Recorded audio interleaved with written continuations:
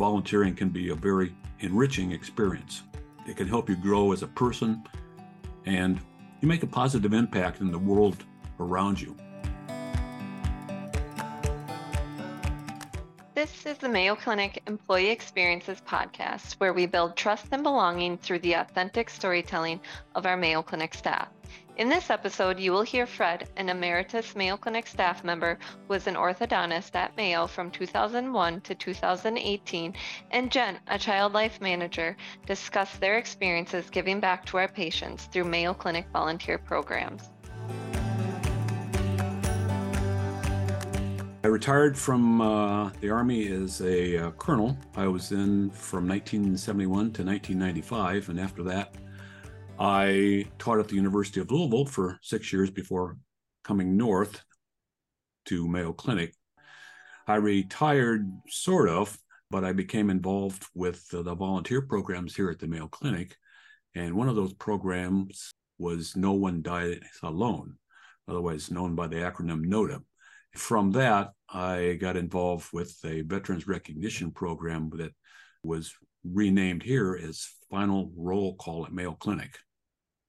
And I've enjoyed it. I was also pleased to be sharing this podcast with Jenn from our Caring Canines, and I'd be interested in how you got involved with Caring Canines.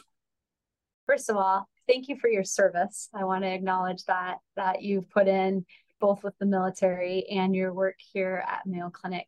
I am the child life manager, and I have been here at Mayo Clinic since 2002. It was during my time here working with patients and families, I saw the value of having therapy dogs brought to our program. I always had a dream of maybe someday bringing a dog here to visit patients.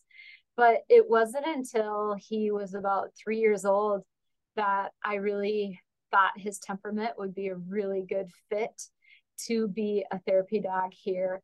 And that's then when I looked into how I could be part of the Caring Canines program. At that same time was when I moved into the manager position, and I, in this role, no longer have direct patient care responsibilities on a regular basis. And so I missed seeing patients and I missed being with the kids. I thought this was an excellent way to see how I could make this work. Tell me more about the final roll call. Mayo Clinic has had a long tradition with the military, and both Charlie and Will were commissioned as brigadier generals in the Reserve Army Medical Corps in 1921. So this goes back a long ways. And to this day, there are military members in the Mayo Clinic staff and allied health staff who were on active duty at one time or another. Perhaps they are also retired, and many, many, many continue to serve in the reserves in some form or capacity. So this long history includes caring for veterans and participating in the VA Community Healthcare Network. So this program, among other things, makes it possible for veterans to receive authorization for care at Mayo Clinic Health System at locations where community care requirements are met and are authorized by the VA. Mayo Clinic, more importantly, is also a partner with the We Honor Veterans program. And this is run by the National Hospice and Palliative Care Organization.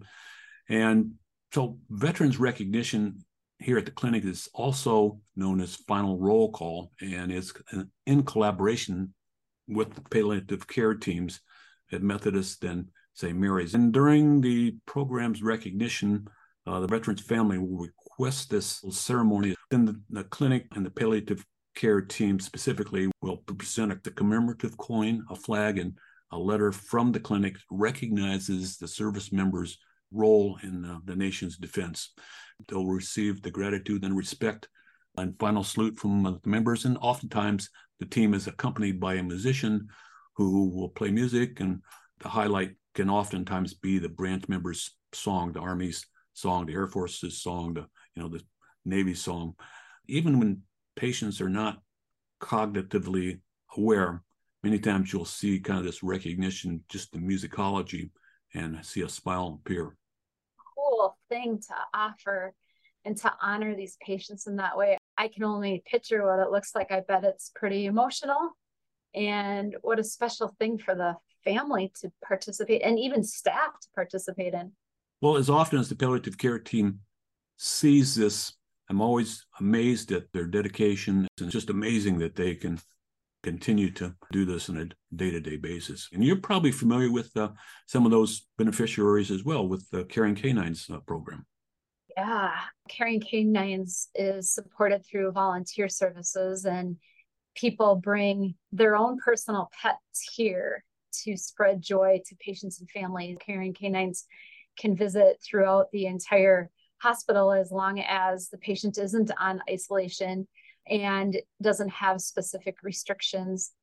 When families are here and they're in the middle of trauma or in the middle of crisis, or maybe there was news of a new diagnosis, or maybe a sibling is here visiting a sibling that might be intubated and sedated, bringing an animal to that environment allows everyone to forget for a split second the reason why everybody's here. And these four-legged animals come in and just brighten up the room. I'm really thankful that people volunteer their time.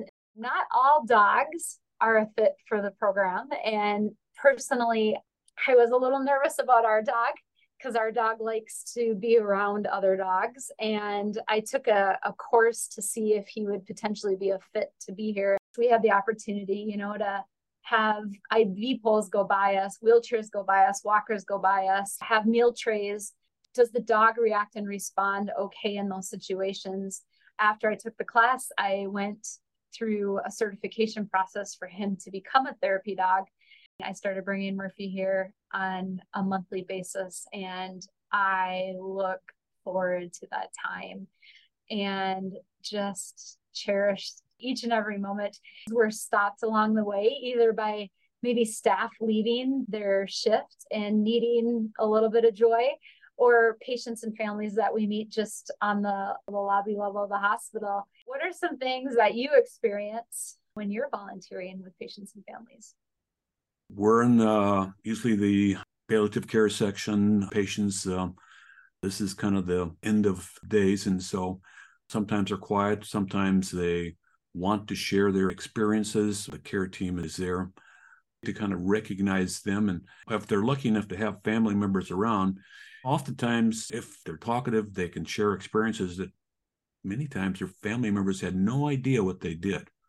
Large or small, whether they were deployed or some sort of connected support role, they're all important roles in our nation's defense. And if you're a veteran and you're talking to maybe another veteran, I think they talk a little bit more because there are some shared experiences to overseas deployment or loneliness or separation from family. The family members, I think, like to hear those stories, and the veterans like to tell them. What an incredible memory for the family to hear that story. You did talk a little bit about Murphy's training, but do you have any special training that goes along with this in the volunteer role? I mean, on top of your regular job. To be in this role, you have to be able to have meaningful conversations with families. None of it is scripted. I think another skill is being a listener in these situations, and not that you have to be trained in any way to listen, but being present and listening, I think, is key. Just always remembering to have fun in these situations, and how being a light and being a joy maker for that split second is so important. And even though I volunteer in the same environment that I work, it's easy for me to take off that hat because I have a different focus and a different purpose when I'm giving back in that way of volunteering. Is there one specific situation that really just stands out to you of a time where you were just so excited about what was just being offered to this family? There was one Vietnam vet who was not very responsive. The musicologist played the branch song for the Army, and his eyes lit up, and he raised his arm and a salute to no one, but Wow. it was just kind of a moment you won't forget.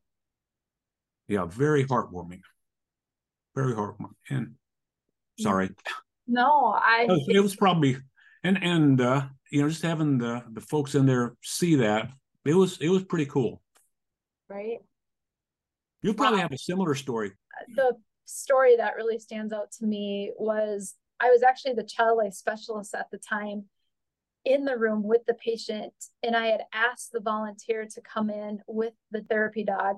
Her mom was struggling, telling this teen patient her oncology diagnosis being terminal. I had shared with the volunteer ahead of time the situation and told the volunteer, just be a listener in this situation. Don't feel that you have to say anything. I think the dog's going to speak for all. And yeah, I got a lump in my throat sharing this story too, because the dog was a fairly big dog and ended up climbing right in bed, right next to the patient. And I still see the patient just petting the dog.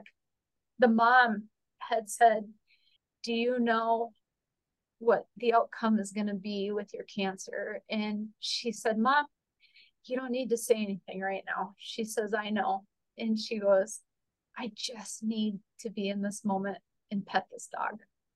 And it was complete silence in the room for a handful of minutes. And after she was ready, the patient said, Mom, I know I'm going to die from this. And again, all three of us that are in the room just had tears in our eyes, but what an effective tool of the dog to be able to help this patient cope and come up with the courage to be able to say those words. It was a pretty powerful moment. And I'm so thankful that we had a volunteer with the dog that was able to help that patient in that situation. That's an amazing story. I think it's an important part of the care that we give at the Mayo Clinic. When you think of the needs of the patient come first, it's an honor and a privilege not only to work at an organization that really holds true to that value, but then to be able to turn around and give in this way of volunteering here. I can't imagine going anywhere else with Murphy. Right. And I'm glad I'm here. And I'm sure even in your program, Fred, I'm glad you are able to come back here and be able to share and highlight these incredible people. As you said, Jen, it's an honor and a privilege, really. I can't say enough about the support. After listening to you, Fred, too, talk about the support that you get from palliative care, I feel that Mayo does an incredible job supporting volunteers. People feel a sense of fulfillment when they volunteer. They know that they're making a difference in the lives of others, and others volunteer for the sense of gratitude for the opportunity to give back. No One Dies Alone program seems to provide veteran-centric care and support for those who have served our nation. It's an honor to recognize this service and sacrifice and ensure that they receive the best care possible in their final days. And again, I think that we get the training to handle veteran-specific physical and emotional needs when they come to this point in their lives. And I'd just like to echo your sentiments that volunteering can be a very enriching experience. Yeah. That it can help you grow as a person, and you make a positive impact in the world around you. There's an urgent need, as in your area, urgent need for employees who are veterans to consider serving in this particular service area. We've each been blessed to be a blessing to others, and finding a way to be able to use those giftings that you've been given. I would strongly suggest anybody who's considering to think of what giftings they have and how they can give them. When you think of all the good that comes out of what your program has done for so many, if others could share in that way too. It's the culture in Mayo Clinic, right? It is. That's why we're here. Thank you both for sharing your experience giving back to others and volunteering in this way. Both are impactful for our patients and their families. We appreciate you. Sharing experiences like these increases our understanding of one another and ultimately contributes to finding connections, belonging, and inclusion at work. For more stories, subscribe to Mayo Clinic Employee Experiences on our popular podcast apps.